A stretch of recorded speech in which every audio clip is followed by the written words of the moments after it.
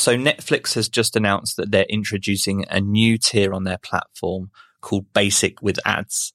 It's rolling out across several countries in November, and this lower tier is a few dollars less. In this episode, I'm not going to discuss the potential impact that this change will have on Netflix. However, something that I did see on this that was interesting, and I saw this in Marketing Week, was that Netflix's president of worldwide advertising, and I think you pronounce the name Jeremy Gorman, they have said that ad inventory for launch in Q1 2023 is already close to selling out, with hundreds of advertisers already on board. Gorman also said that the fixed pricing model that's in place for launch might not be representative of the long-term model. So I think we can expect a self-service advertising platform to feature on Netflix at some point in the future.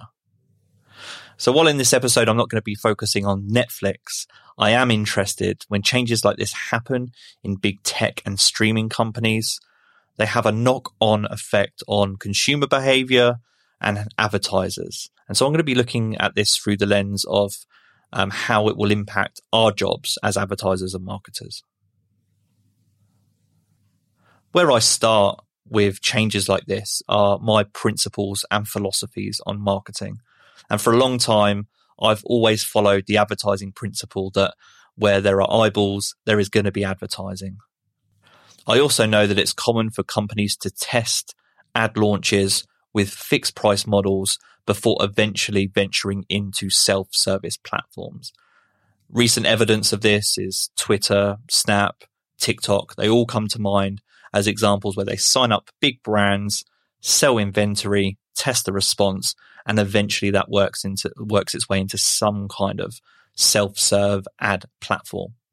As it became apparent to me that technology was advancing to the point where we could more easily target specific types of users, I guess as personalization and customization of ads improved and we started to use more devices, I accepted that this was going to impact my privacy, and that was a price that I was willing to pay for convenience and to use all this new technology.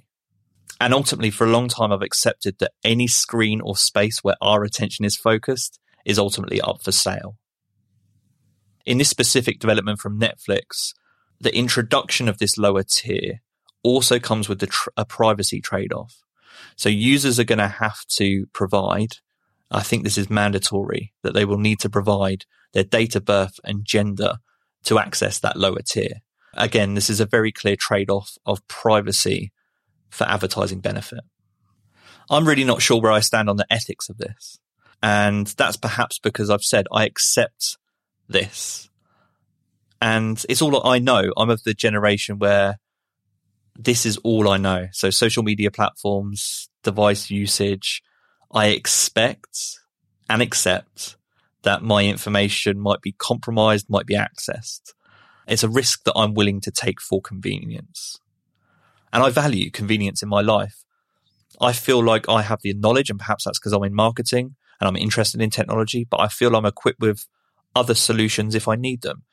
I know Brave, DuckDuckGo, particularly in that browser space, they're leading the way when it comes to offering privacy-first browsing solutions. And because I know I have that choice, I feel like I can't complain. That doesn't mean that I'm right. That just means that that's the position that I feel I'm in. I like to experiment with lots of different services and technology. And because of the close relationship between marketing and technology and being a marketer, I think it would be foolish of me to expect that I'll be able to retain high levels of privacy. So what does this mean for marketers? As I mentioned a moment ago, we've seen self-service advertising platforms introduced in recent years for some major tech companies in Snap, TikTok, and Spotify. I think that Netflix's positioning of an ad-free tier is really smart from a price framing perspective, even if it could be considered a little manipulative. Over the last couple of years, they've introduced prices gradually knowing that an advertising solution from them was on the horizon. And so what they're now able to do is use pricing framing to reinforce the idea that we're paying a lower price for an ad-free option and that that's reasonable and it gives the customer a choice. I guess the question is, did we have the choice all along? And I expect to see more examples of this across all products and services, particularly in the streaming space. As an example, I've shared on this podcast before that I'm a Peloton fan. I'm a digital subscriber. I think Peloton's got in the region of around 3 million subscribers. And crucially, they're another screen in your home.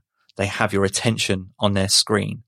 And I think it's feasible for someone like Peloton, as they look for new revenue opportunities, that they might consider building their own advertising platform. They've already ventured into several themed events and partnerships in recent years. I also think it brings about new opportunities for specialist marketers themselves. As always, when a new advertising platform launches, it opens up new roles for dedicated marketing specialists. And I think that life might be becoming increasingly more complicated for paid media generalists. As each company launches their own self-service ad platform, that's a new platform to learn. So my advice and what I think about when I reflect on news like this is I think it's more important than ever for paid media generalists to really think about their philosophies and principles when it comes to paid advertising. I know myself that when I frame my work in philosophies and principles and apply that to each marketing discipline, it gives me a lot of confidence in the transferability of my skills. So I think that paid media marketers have to focus on the things that are fundamental and transferable within their skill set. You know, I don't think it helps when you get caught up in the granularity of each ad platform and the changes. You always kind of feel like you're chasing your tail. And I imagine there are a lot of paid media generalists that are looking at Snap, TikTok, Spotify, now Netflix, and thinking, where does this end?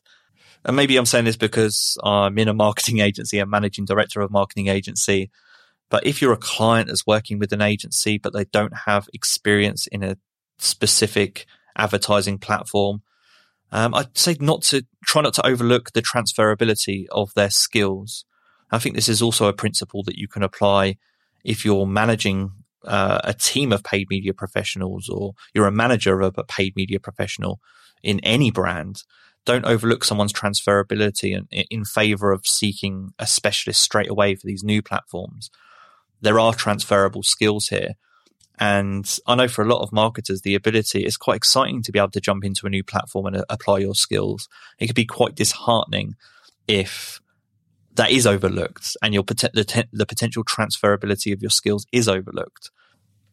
And just another example that I've been thinking about in preparation for this episode was at Google I/O earlier this year. Google announced an Android feature called My Ad Center.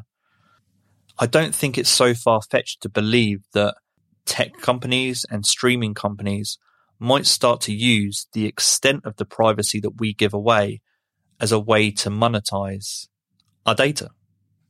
This is what they said about it at Google I/O earlier in the year.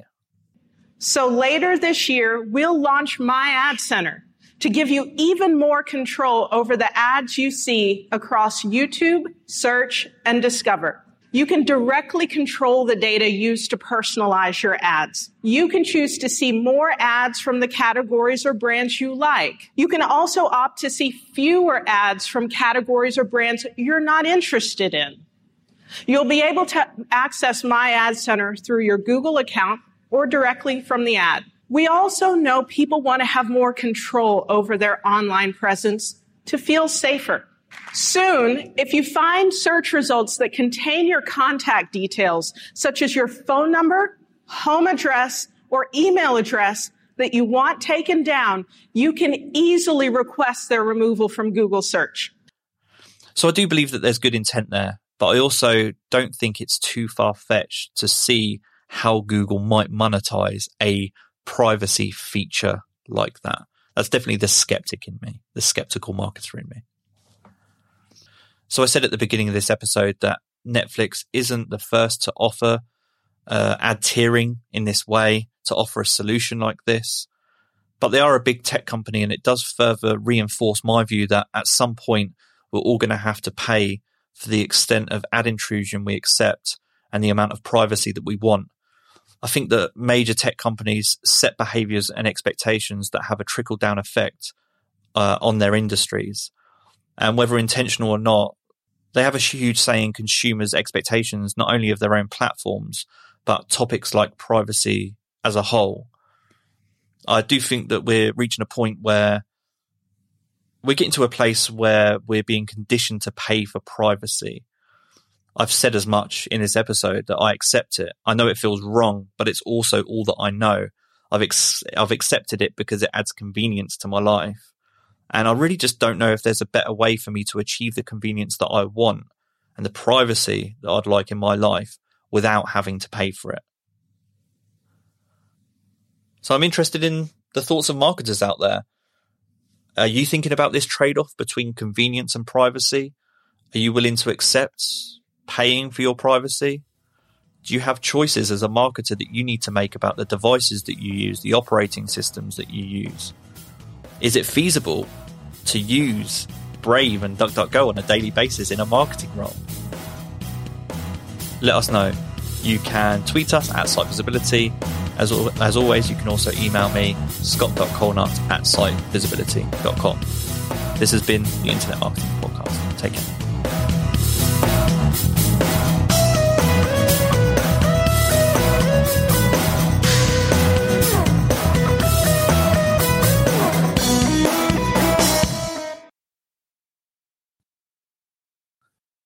Are you still listening?